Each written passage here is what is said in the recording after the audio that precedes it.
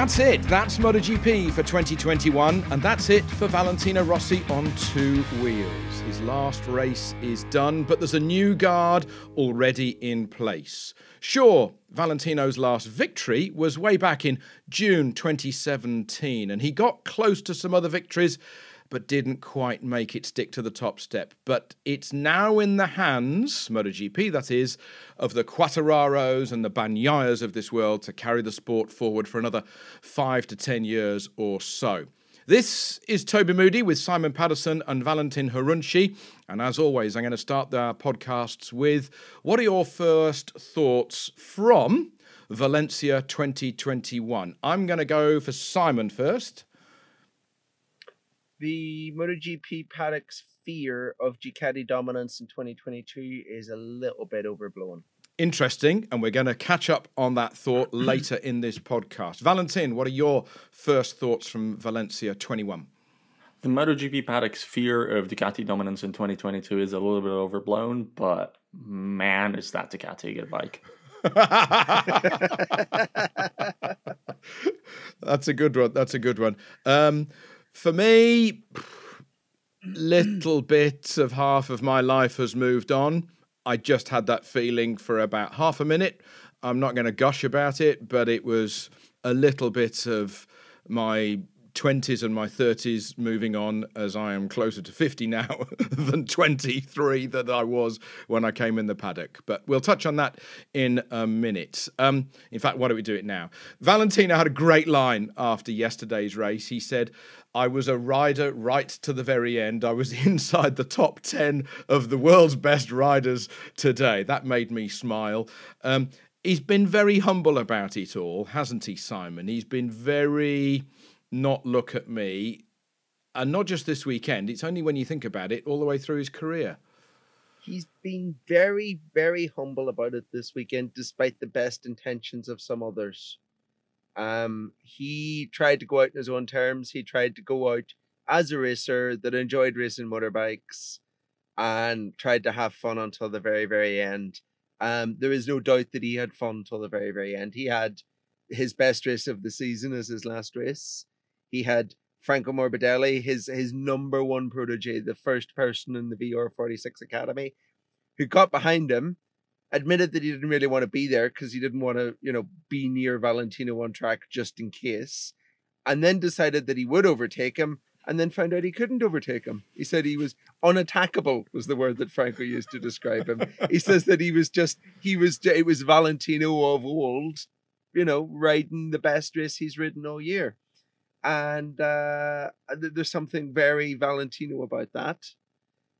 There's also something very Valentino about the on-track celebration at the end of the race, which was just stopping with everyone and giving them a big hug.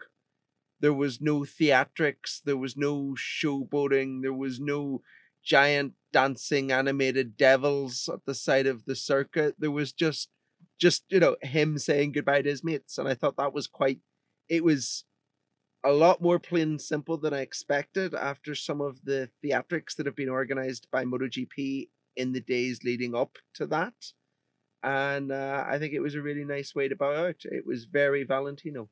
The word humble came up a bunch just now, and I just don't know if we can really use the word humble when describing a farewell in which the retiring rider referred to himself as an icon, which, obviously very much his right to do so. He's absolutely earned that moniker, but it's just Valentino Rossi being realistic about his impact on MotoGP. But it's not exactly humble, if you see what I mean.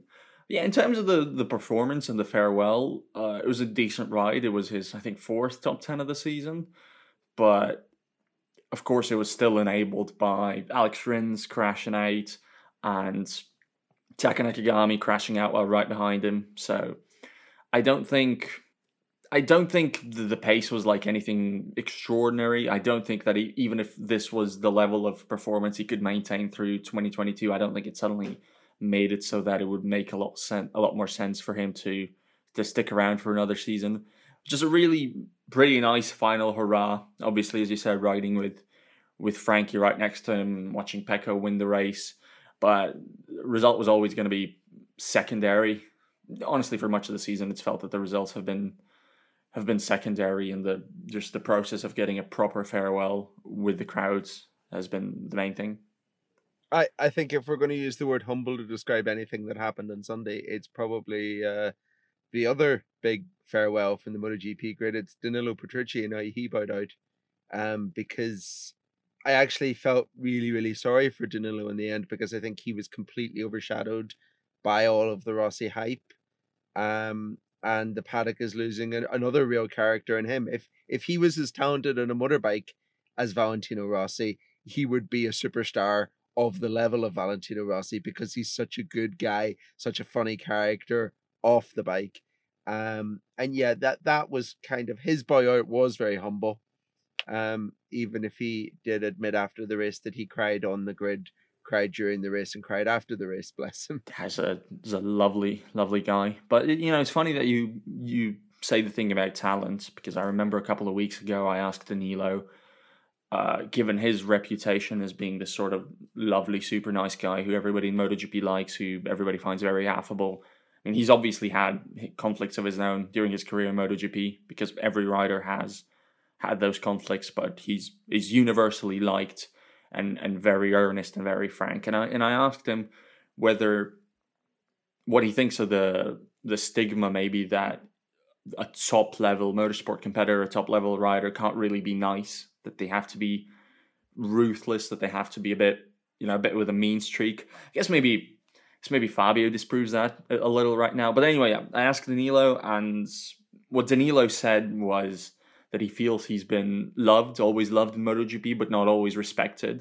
Which is a very, very nice way of putting that. Now, it just makes me wonder, how would it be if Danilo Petrucci really was like one of the MotoGP aliens and not just a pretty good MotoGP rider? Like, if he really was as all-conquering and dominant as Valentino Rossi, what would he be like then? What his character would be like then? He admitted yesterday afterwards that he almost missed the start of the race, because he did the sighting lap. Then he went back to the garage to go to the toilet, and there were so many people in pit lane waiting to congratulate him as he walked to the grid that he almost didn't make the cutoff. which is just the most Danilo Petrucci story imaginable. But you're completely right. It is something that you have to frame it, really. Valentino Rossi is a ruthless guy. And he is loved by millions of people, but he's also, he's hated by quite a few of his rivals. And that has taken nothing away from him, because it has created, as much as he is a natural showman and as much as he's incredibly talented, that ruthless streak is a huge contributing factor to the fact, to what made him what he is. And they're all the same, because he could be it would have been easy for him to be that ruthless and to just look mean. But the fact that he was that ruthless against people like Casey Stoner and Jorge Lorenzo and Max Biaggi, who were just as mean back to him, is what created this amazing storyline that we've all loved for the last 26 years. You've got to be ruthless to ride a bike quickly. You've got to be ruthless to ride it and win at national level. You've got to be ruthless to then get into you've got to win a race. You've got to win a championship. You've got to do it year after year after year. You've got to not give up when it bloody hurts, mentally and physically. You break your leg at Mugello 2010. You're hobbling around at Sachsenring a couple of weeks later, and you win a Grand Prix at Malaysia before the year is out. That was 2010 for him. You've got to outfox Biaggi, which with hindsight was quite easy. And the same for Sete, the same for Kate. With hindsight, it was... Well, the Laguna thing was, that's racing, Casey. What do you expect me to do about it? Sete at Jerez in 05. Well, Sete left the door open and Valentino was going to put it there. Momola's words will never leave my mind. If you leave a gap, he'll park it. And it doesn't matter how slow they went around the last corner, blah, blah, blah. But the humility he had, has been part of the annoying thing for his rivals, isn't it? You want to see them having a real fight, but actually they just humour them. In Parc Ferme at Jerez 05, and Sete is trying to be all bullfighter and all swaggery shoulder, and all that Uccio and Brivio did was just laugh at him. I mean, it was very degrading, but it worked because Sete never won another race after Qatar 04. You know, that's what he said on that night. I couldn't believe it when he said it. I thought he was wrong. He will never win another race, said Valentino. He said it on Italian TV. My God, he was right.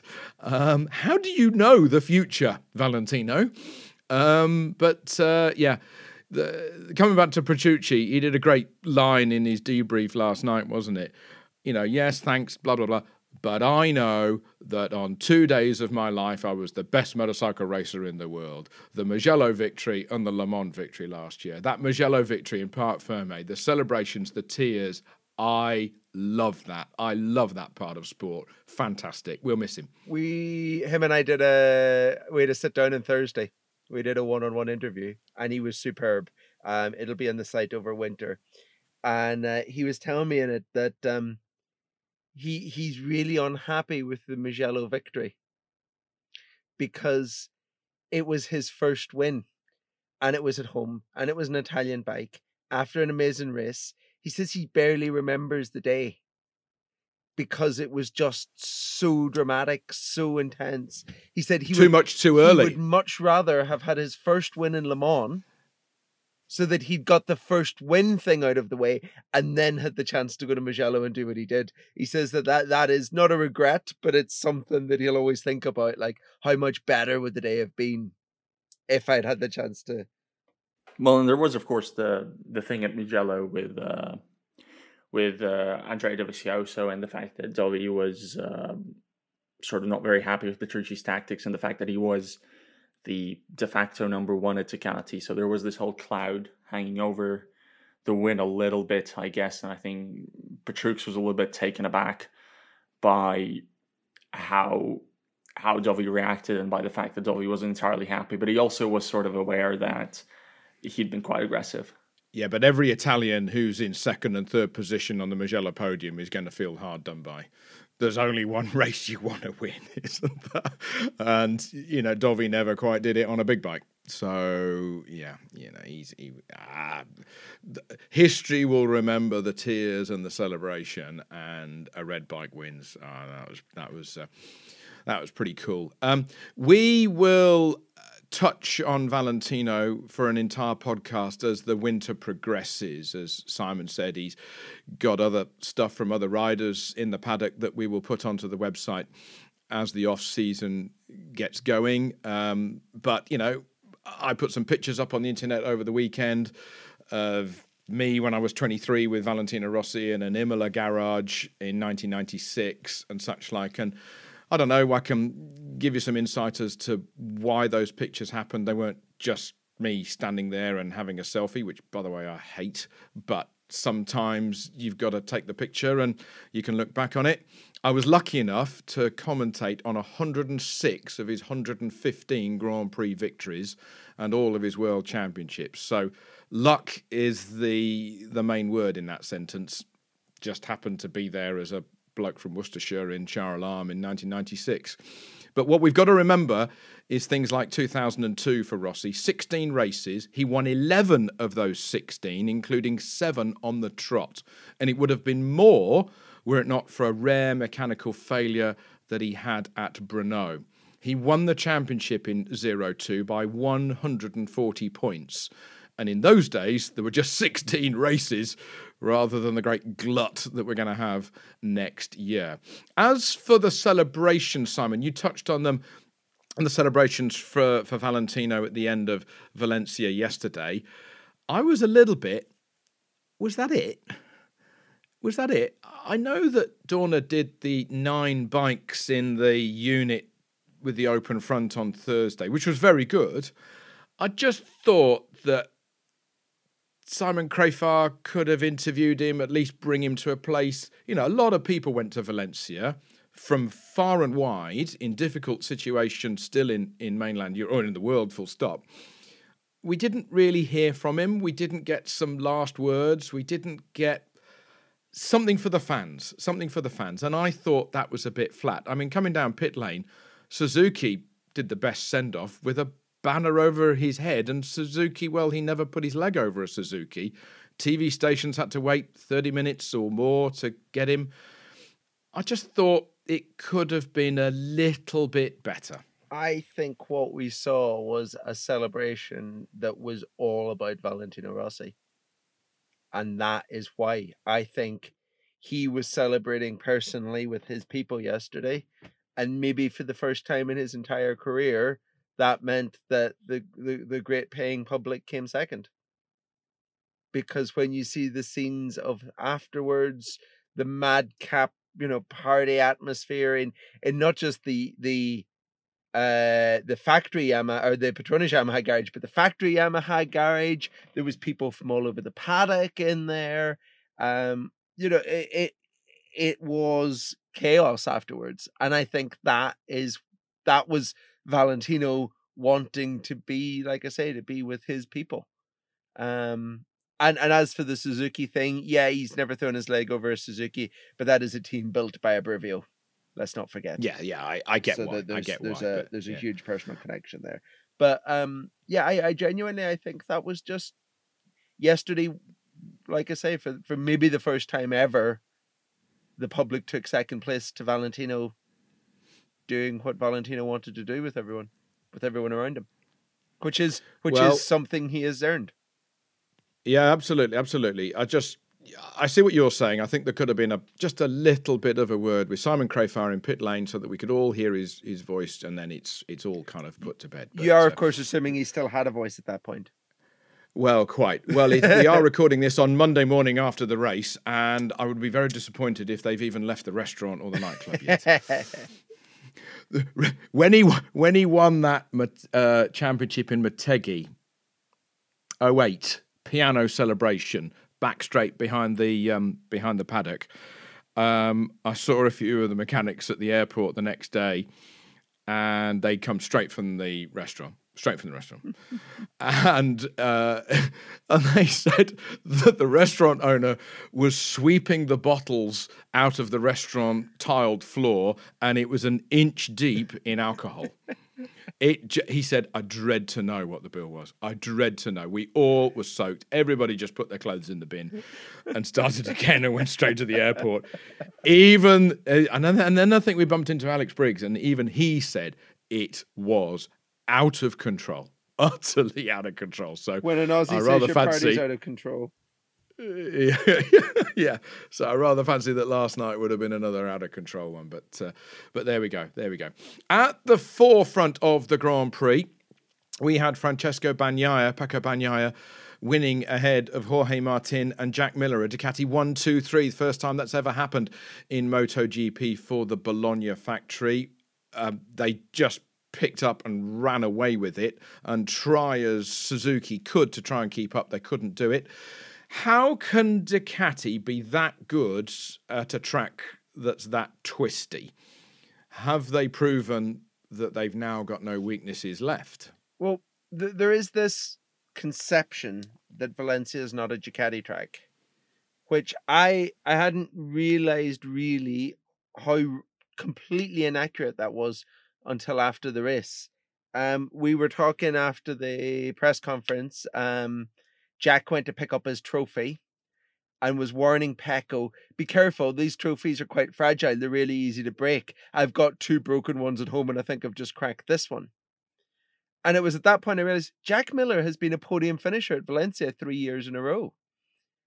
It's not necessarily not a Ducati circuit. It is perhaps not a circuit that suits the Ducati riders that they have had on the bike. But I think that I'm very much of the belief that there is no circuit that doesn't suit any bike anymore.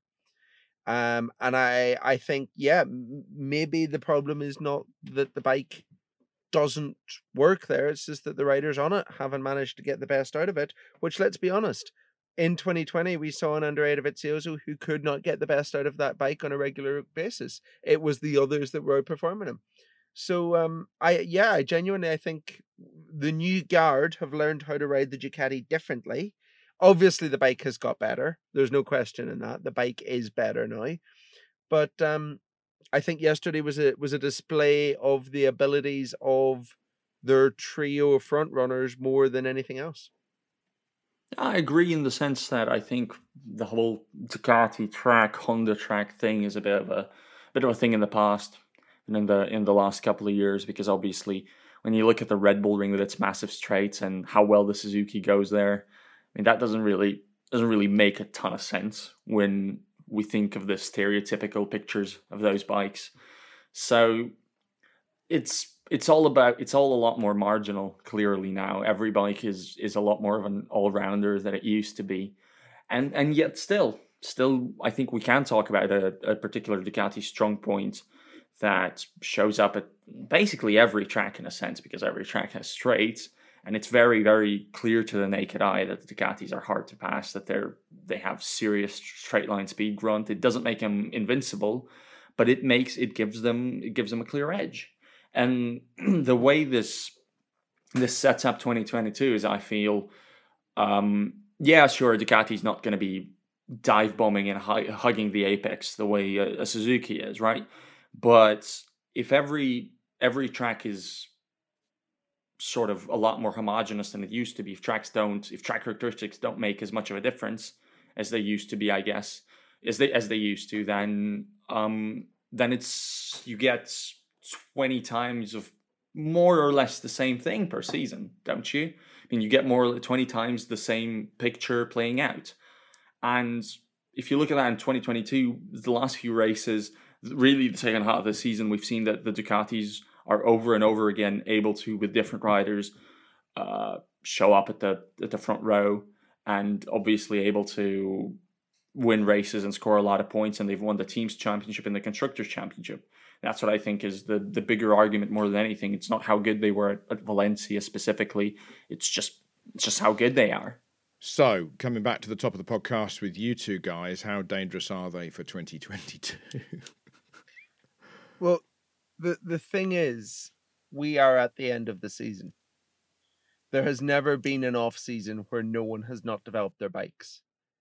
Things are going to change for next year. The bikes that we see in 4 days' time when I arrive at Jerez will not be the bikes that were raced on Sunday.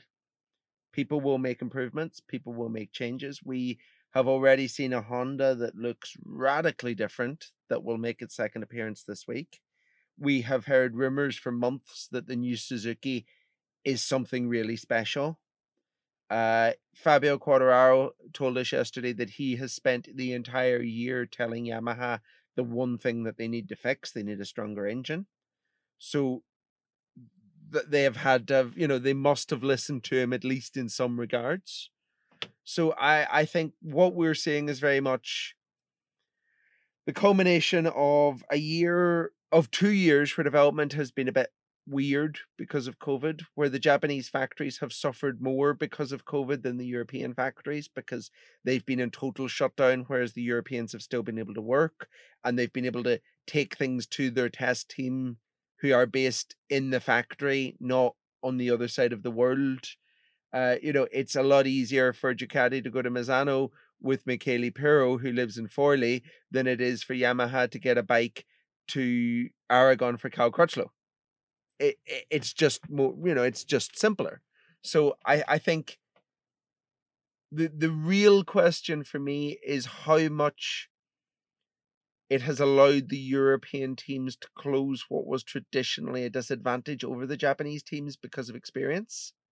How they manage the fact that they've closed that gap, and who takes the biggest advantage from it.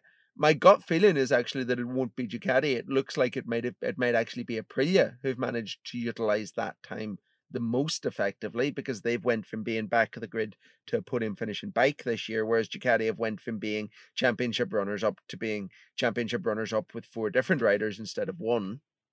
So yeah, I genuinely, I think things will change next year. And, at the end of the day, let's not forget 12 months ago, serious MotoGP journalists said Franco Morbidelli was going to win the 2021 World Championship because of the way he finished the season. Finished 17th this year. Exactly. By hook or by crook. That's the way that it has crumbled out. The other factor, as you say, on the other side of the world for the Japanese. The Japanese have been unable to come to races, and when they do, they maybe have stayed over for longer in Europe than return to Japan, and that face-to-face water cooler meeting, having a coffee with somebody in the factory, has dissipated, and there are less of those bump into meetings, as I like to call them, in factories. It's all a factor, the fact that the world has been squeezed. People inside Suzuki say that the single biggest reason that they've suffered without Davide Brivio is not because they don't have Davide Brivio. It's because Shinichi Sahara has been trapped in Europe at every race and not been back in the factory race department. Exactly. Just finishing off the Ducati thing. Now that Valentino Rossi is a free hand, is there a possibility he could test his brother's Ducati and see what it's like? That's what some of the Italians were saying. I mean, why wouldn't you? Is it going to snow tomorrow? Why wouldn't you? If he can. The thing is, just to put a pin in one bubble, I don't think he'll ever race it. Of course not. I get that. Testing, yes. Wildcards, I can't see it. No. But you would, wouldn't you? You'd sneak a lap on it. Curiosity killed the cat. Yeah, exactly. Put your brother's helmet on, leathers. Who would know? Well, he is lucky in that his brother is the only rider in MotoGP who could pass for him visually because they're the same bloody height. Yeah. If we ever see Luca Marini riding down pit lane pulling his leathers out of his crotch, we know that there's something up, right? Valentino would have to remember not to pull the leathers out of his backside. Yeah. That comment you made about Quartararo and the lack of top end, the lack of that top speed. Well, everybody's got the lack of top speed when you compare yourselves to a Ducati and you're coming on the home straight at a Mugello or a Catalunya or a Valencia. Did he just lose a bit of momentum once he'd won the championship? Had he just got the shoulders gone down a bit? Do you think so, Valentin? I think he lost a bit of momentum well before he clinched the championship. I don't think the championship status had all that much to do with it. And obviously he probably did amend his strategy a bit and maybe take it a little more cautiously in some instances. He spoke about it so. But I think the best indicator we have is we haven't seen Fabio in a MotoGP pole for a little while. And we know how much Fabio Quartararo likes to do the best possible single lap. Often that seems to be his absolute favorite part of being a MotoGP rider. And he's not been able to do that for a while because of how good the Ducatis have been. I think he pushed pretty hard in Portimao. I think he pushed really hard through the Valencia weekend. It's just that, well, he started on Friday. He was looking like a Q1 rider, and then they took an obvious step forward to Saturday, but it still wasn't enough for him to get much done in qualifying. And then, honestly, he had a pretty good race that seemed pretty flat out. He caught up to John Mir towards the end, would have passed him. Would have been a decent fourth place salvage job. The only problem is that the Ducatis were 5 seconds ahead.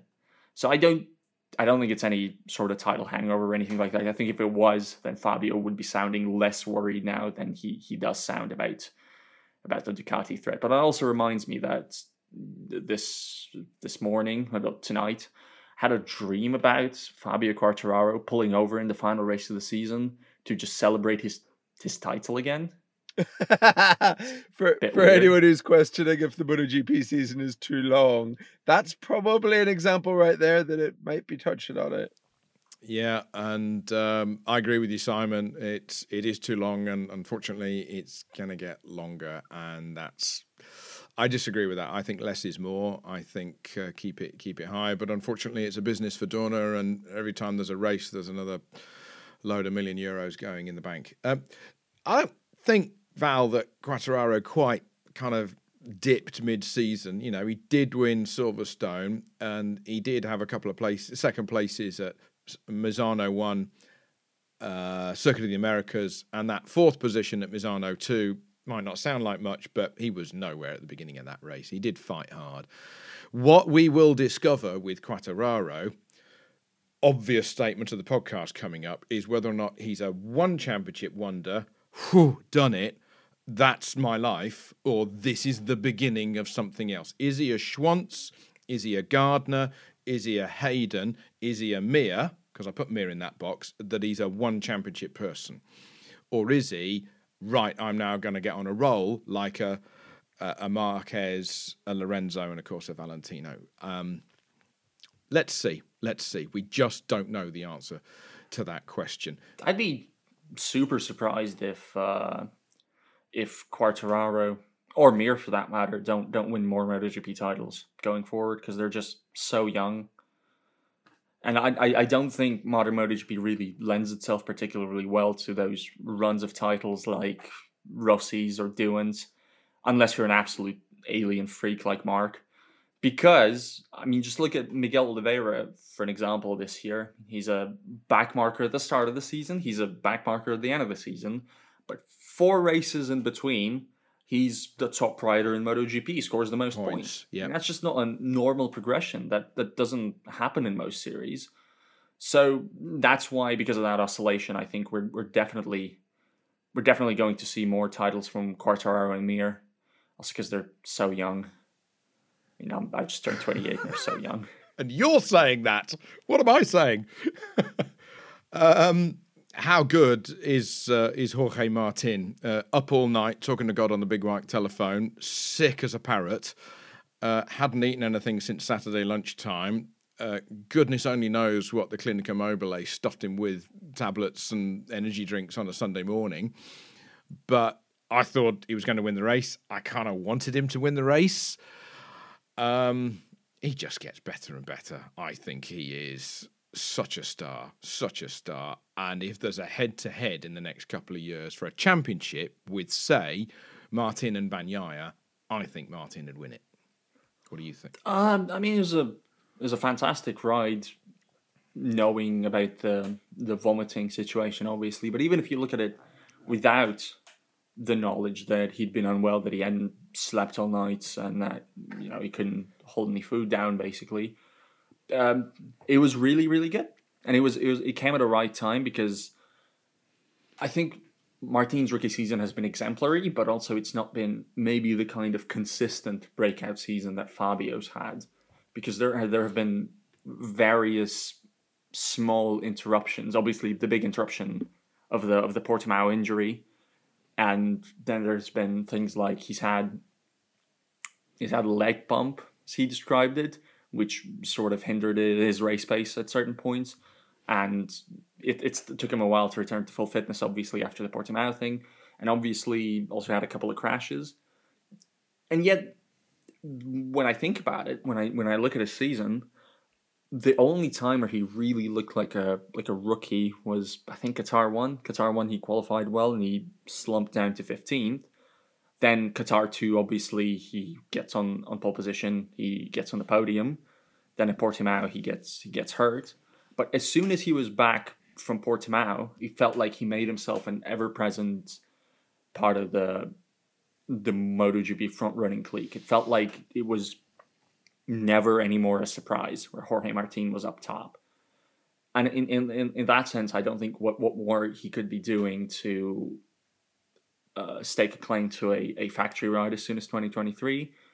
And also, it's just a very impressive rookie season, because as the Ducati riders, the established riders, Miller and Bagnaia said, that bike is not necessarily the easiest for rookies to learn still, even despite all the improvements. So the fact that he's basically transformed himself into a front runner just like that, or as it's taken Bagnaia like the better part of 3 seasons, speaks volumes.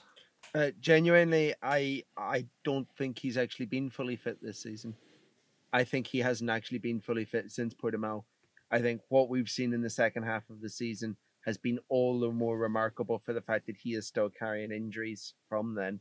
Like his post-race plans for his post-test plans for next week is more surgery. He still has things that need fixing from that crash. The guy broke 8 bones.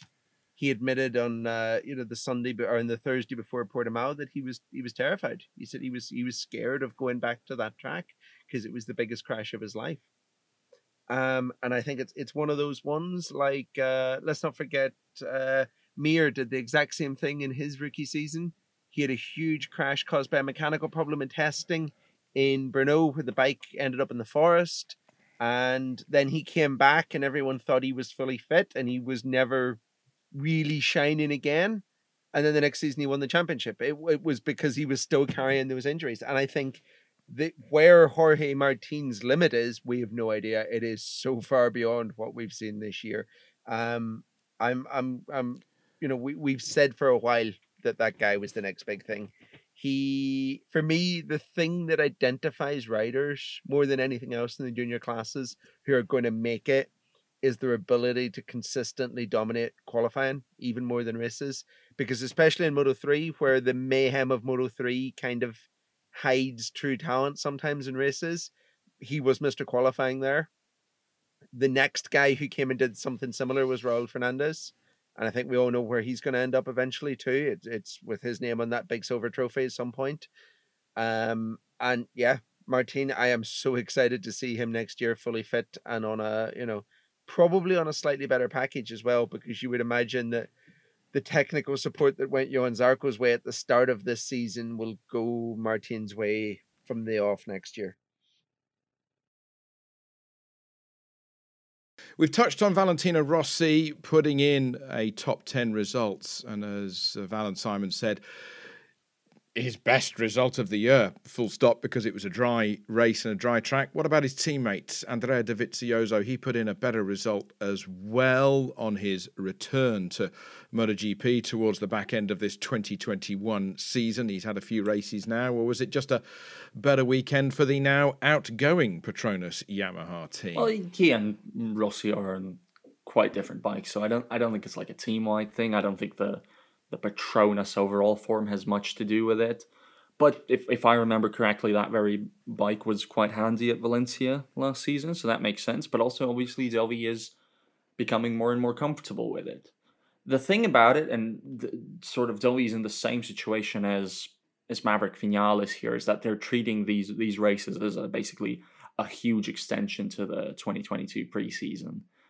Obviously, once it's lights out on Sunday or in qualifying Saturday, they do their best to get the best results, but their weekends aren't really built towards getting the best result like they are for the more full-time 2021 MotoGP riders, if that makes any sense. Their priority is to make themselves as comfortable as possible on the bike and to set up themselves for the future rather than for now. The comparison I see with Dovi and with Vinales is Stefan Bradl in 2020, where he spent the entire season deputizing for Marc Marquez, where he spent the entire season running like 15th, 16th, while devoting things to testing all weekend and trying new parts and whatever. Then we got to the final race of the year. Honda let him do what he wanted to do and not test, and suddenly he was fighting for the top 6. I see an element of that in what we're seeing from both of those two. I think we're exactly like you say, Val. They're not riding to race at the minute. They're riding to learn and to develop. And let's see what happens first race next year. Alex Rins, sun comes up in the morning. Alex Rins does well, puts it in the gravel. Harsh or fair or both? Both, I think. But honestly, I don't think I have much capacity to get too worked up about this particular Alex Rins retirement, probably because he's used up all the capacity, but also because it doesn't really tell us anything beyond the one very specific thing about Alex Rins is that the errors are still creeping in because it seems like he's trying too hard to keep up with bikes who had something extra. Obviously, this time he had overtaken Mir and he was chasing the 3 Ducatis that clearly had more pace in the pocket. And it was a lose-lose situation. And the way he lost was to drop it in the gravel again. But then again, the way John Mir lost was bringing home a 4th place finish, 5 seconds off, which it's a good effort. Obviously, he's done better than Rins. But the value to Suzuki at this point in time is probably the same. Ultimately, they just need a better bike. They just need a package that's more competitive compared to the to the Ducatis and to the Yamahas, I would say. We've not seen the title defense that obviously we would have wanted to see, and I think for Rins, what it should tell him is that there's still this weakness. I think he's taken it a little bit more conservatively in the second half of the season, but now he's fallen off again while trying to push potentially beyond the bike's pace, which also seems to be his explanation. I think as long as, if the 2022 Suzuki really is as good as some of the suggestions say, then obviously at that point, Rins will have to apply this lesson and start riding more within himself and not make these mistakes while chasing after a result and settling for results like maybe Mir sometimes does. And yeah, of course, if he keeps doing it, then he'll be under pressure, yeah. I genuinely think that out of those two, I think Alex Rins might be faster, at least sometimes, but he's just so much worse at managing situations. And Mir is strategically smart.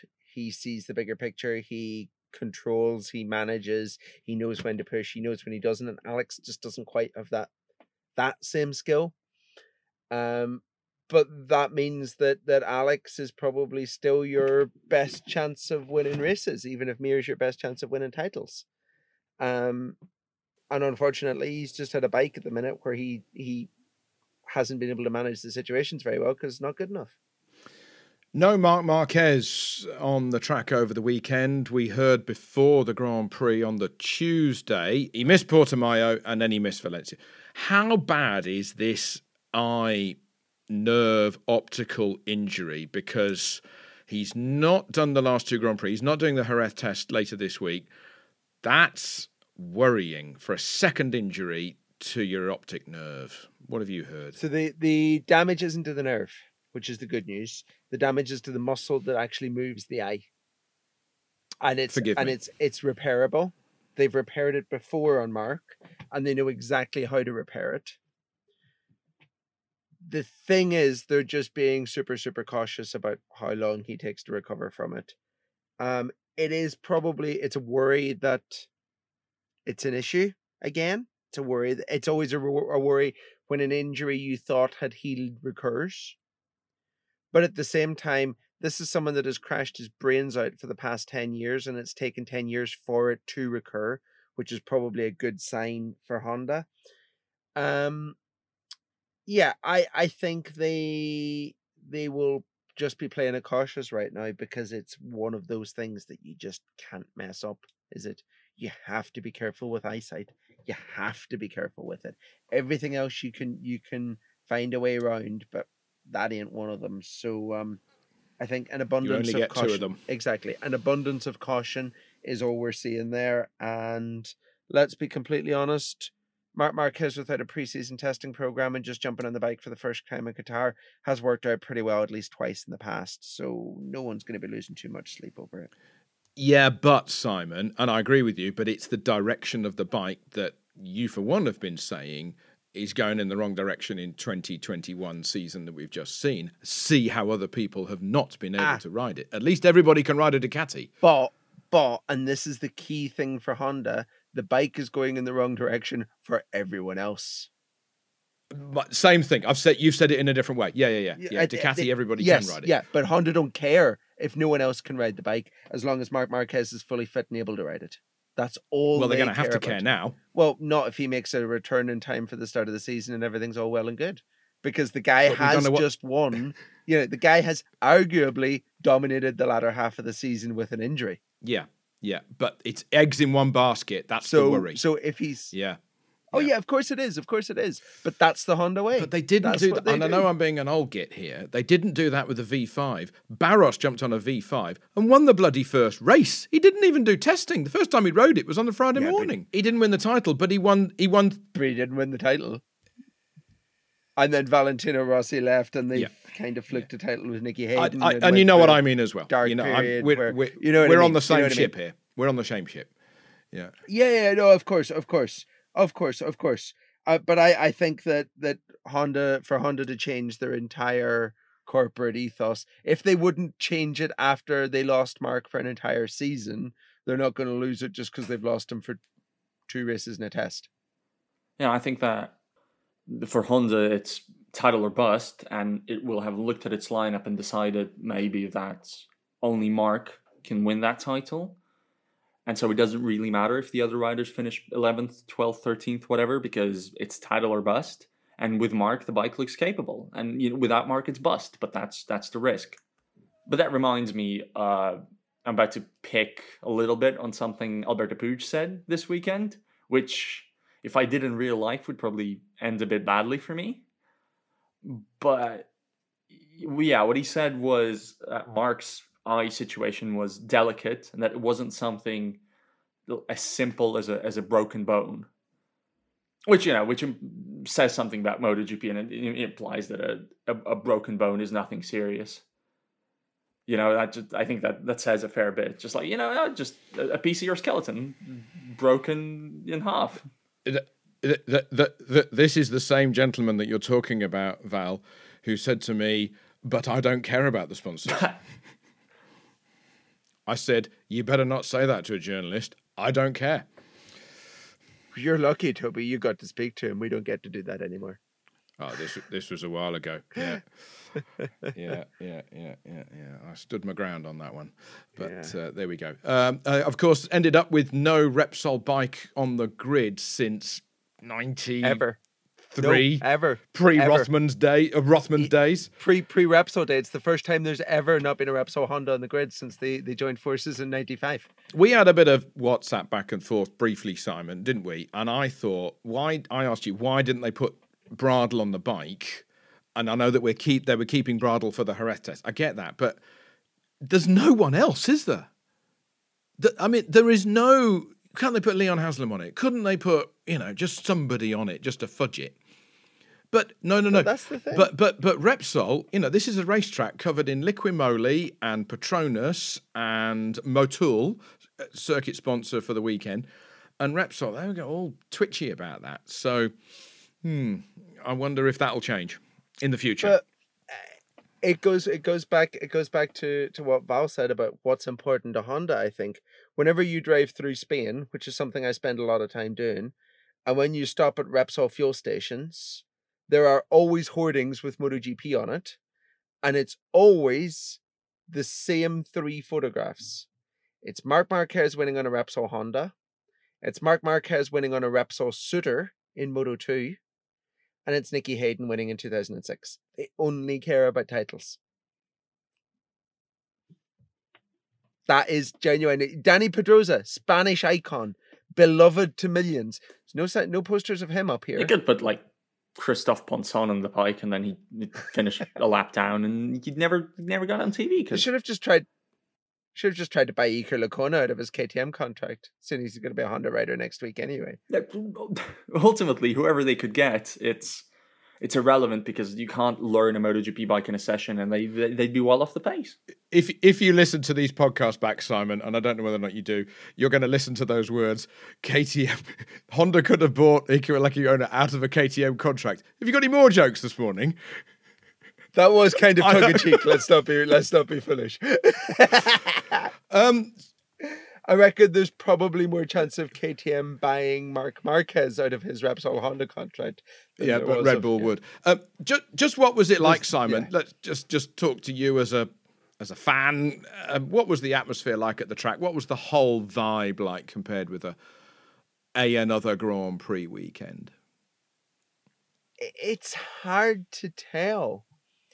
Because if you asked me for my one takeaway from this weekend, it's not that it was Valentino Rossi's last race. It's that we had 75,000 people on that big grandstand. Oh, it was full house. It was the first race with a full house in 2 years. And that was the takeaway. You've been in the media center there, Toby. You know the view you get out over it. Looking out on Sunday morning, hearing a mad Spaniard with a microphone screaming abuse at the fans as a Mexican wave sweeps from turn 12 to turn 2 it's something special. And that more than anything, the paddock felt busy. There were people there. There were guests there. There was celebrations. There was hugs. it genuinely, it felt like a pre-COVID Grand Prix just wearing masks. And that, after everything we've been through and after everything that's happened, is good. Is very, very good. And good to go into a winter with. Exactly. And, to bring it back to him, the only race this year that Valentino Rossi would have wanted to have bowed out at. Can you imagine Sunday with an empty grandstand? It would have been horrid for him. So, or a half-baked one, like Misano. like a Misano. Yeah. No, it felt like a Grand Prix race, and that more than anything is my takeaway from the weekend about how good it was to have a normal race again. Okay, few little newsy points. What's the latest going on at Suzuki? Team boss, structure? What's the goss? No idea. There you go. Next subject. It is, so it's not Davide Brivio. He said he's staying in F1. I have fairly good contacts inside Suzuki. Quite a few of them listen to the podcast. You know who you are.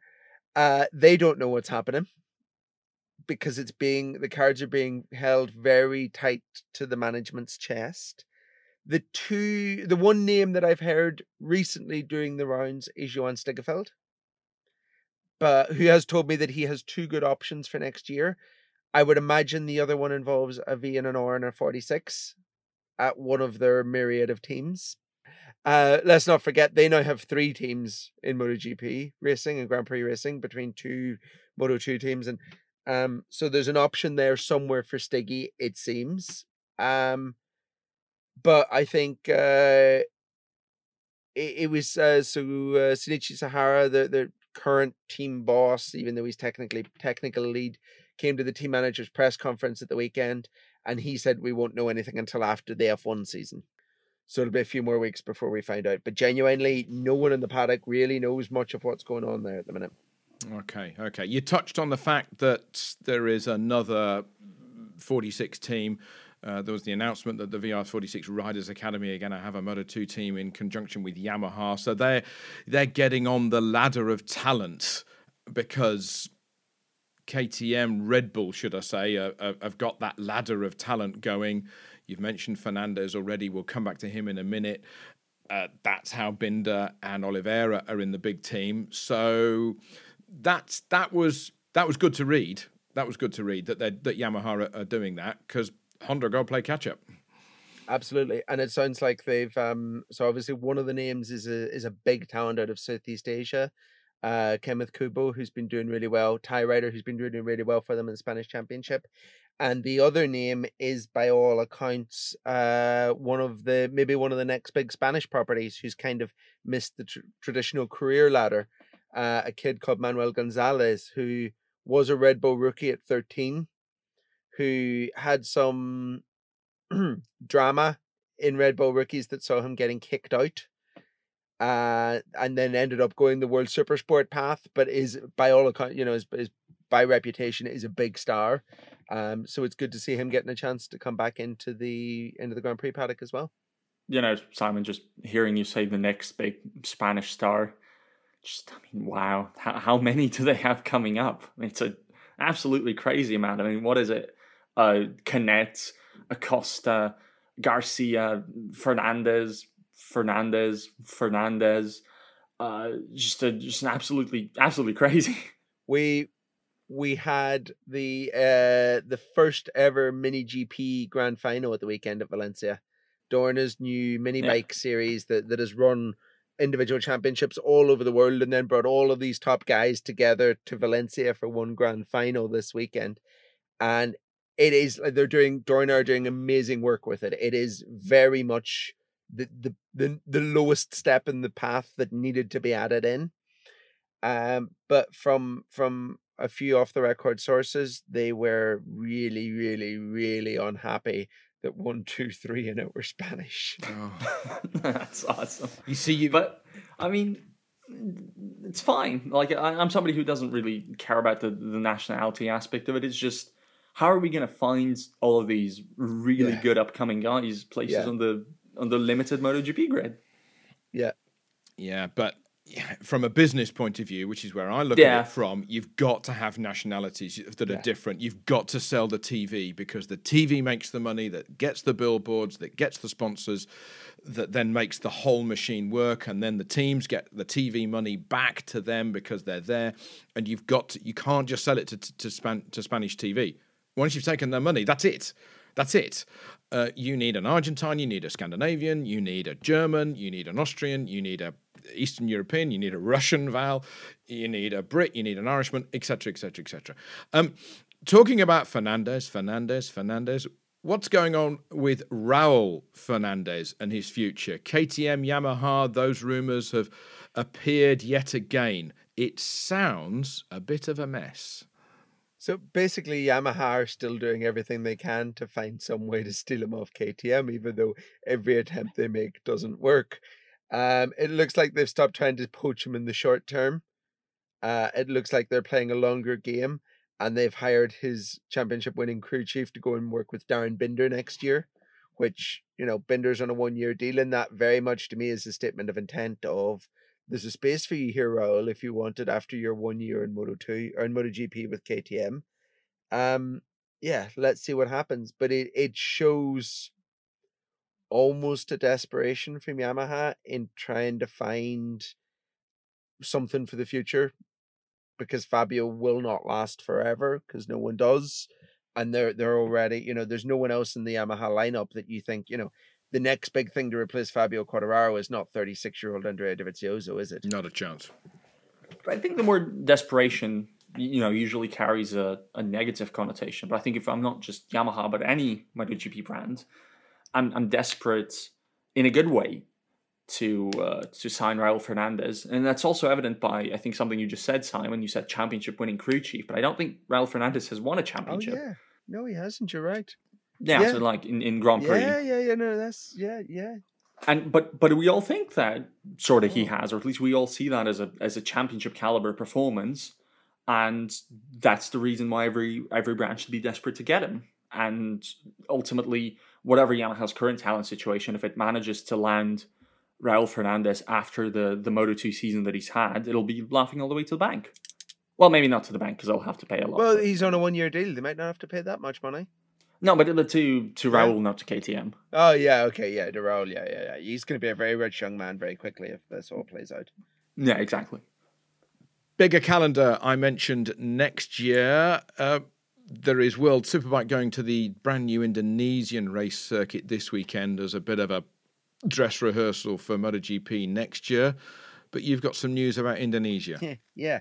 So the dress rehearsal for the dress rehearsal was on Sunday, supposedly, with 2 rounds of the Asia Talent Cup there, which were cancelled on Sunday morning when they realised they didn't have enough marshals to staff the circuit. There is a huge amount of desperation within Dorna, within the manufacturers, within motorcycle racing to have a race in Indonesia.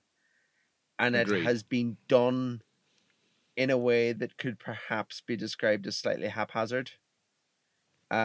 We've built a circuit somewhere that the circuit shouldn't have been built, as far as I'm concerned. They built a circuit on an island resort that caters to Western tourists in a country that's mad about MotoGP. They should have built a circuit on the outskirts of Jakarta that seated 500,000 people, because they'd have sold 500,000 tickets. At Sentul, which they had. Well, exactly. I don't feel like any of this is being done with the right priorities. And that was kind of reflected at the weekend by the fact that they couldn't find enough marshals to staff an Asia Talent Cup race there. There's been some images have come out of World Superbikes. There's been some circuit staff who have already lost their jobs, it seems, because when the World Superbike freight arrived, they opened the crates. They cracked out Rinaldi's factory Ducati and had a good look at it and posted all the pictures of it on the internet.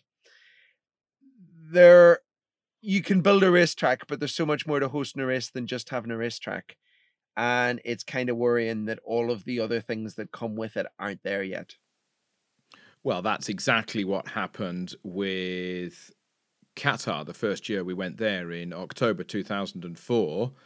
And this is no slight on the locals in Qatar, but the entire army of marshals were just scooped up from Estoril and taken to Qatar. Whole lot. There you go. One-stop shop, turnkey operation. They just know exactly what's going on. Even to this day, the circuit director at Qatar was the previous circuit director of Jerez. There you go. There you go. So, yeah, that's interesting.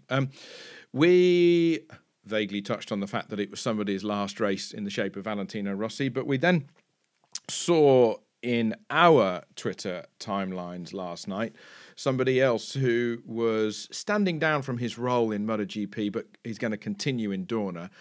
And it's a name that many of you won't have heard of. Sergi Sendra. He's the director in the TV truck. He chooses the pictures. Right, camera 1, camera 2, camera 3. Oh, there's a crash. Let's go to camera 12. You know, that he's the guy at the wall of televisions. And the artistic nature and the quick brain that gives you what I still think today is an exemplary sporting televisual hour of engorging on MotoGP. It's just fantastic. I worked with Sergi when I worked at Dorna. He was a cameraman. He was a guy who was very artistic. He was a cameraman alongside a few others who've gone on to other things in the paddock. And he ended up behind the desk. He's very creative. He brought in the... what's the word for it, Simon? The camera on the tail section that always stays... A gyroscopic camera that always stays level. Where did they find it? Sailing. A sailing boat is never upright for very long, is it?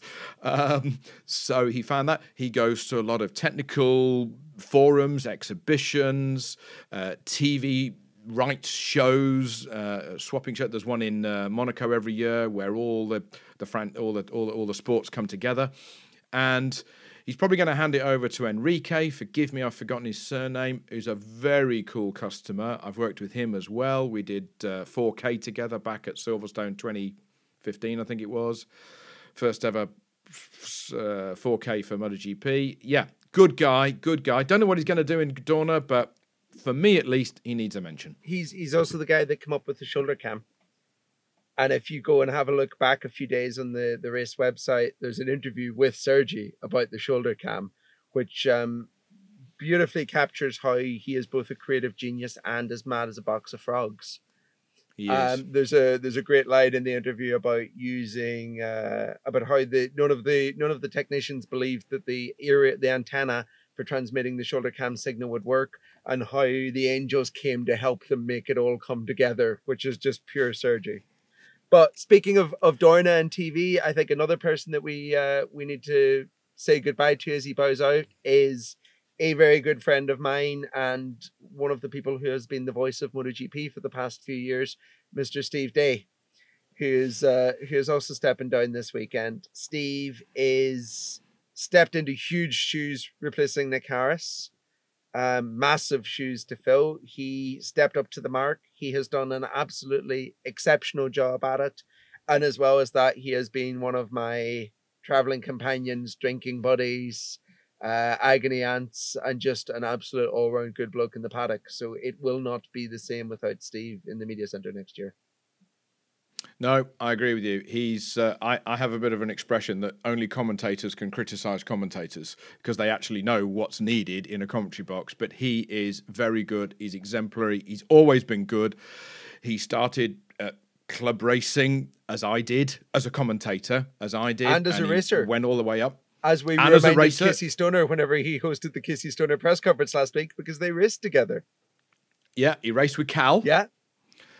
And he's very good. He's very good. You listen to him, exceptional. So I think maybe the travel has got in the way. He's got a young family at home. He's written a children's book. Fair play, something completely different from MotoGP. And Steve, you've been my soundtrack for the last few years as well, because that's how I watch MotoGP with you and Matt Burton, Simon Crafar and the team there.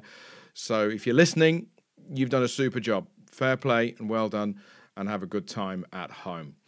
Okay, well, as I said at the top of the broadcast, we've got a few other podcasts to come in the next couple of weeks as we go into the off-season. Simon's going to go down to Jerez see the 2022 test with all of the manufacturers and who actually is going to be able to ride. I hope you got some good access, but as always, he will know the goss on the ground. Keep in touch with the-race.com. Our website goes from strength to strength with all the very latest Formula One and MotoGP news and other podcasts. The latest Formula One podcast covering the Brazilian Grand Prix and Lewis Hamilton's victories. And yet there are still 3 races to go in what is looking to be one of the most exciting Formula One seasons for decades, never mind years. We'll be back with some more MotoGP podcasts soon. But in the meantime, from Valentin Harunci, Simon Patterson, and myself, Toby Moody, it's goodbye for now, and we will speak to you soon.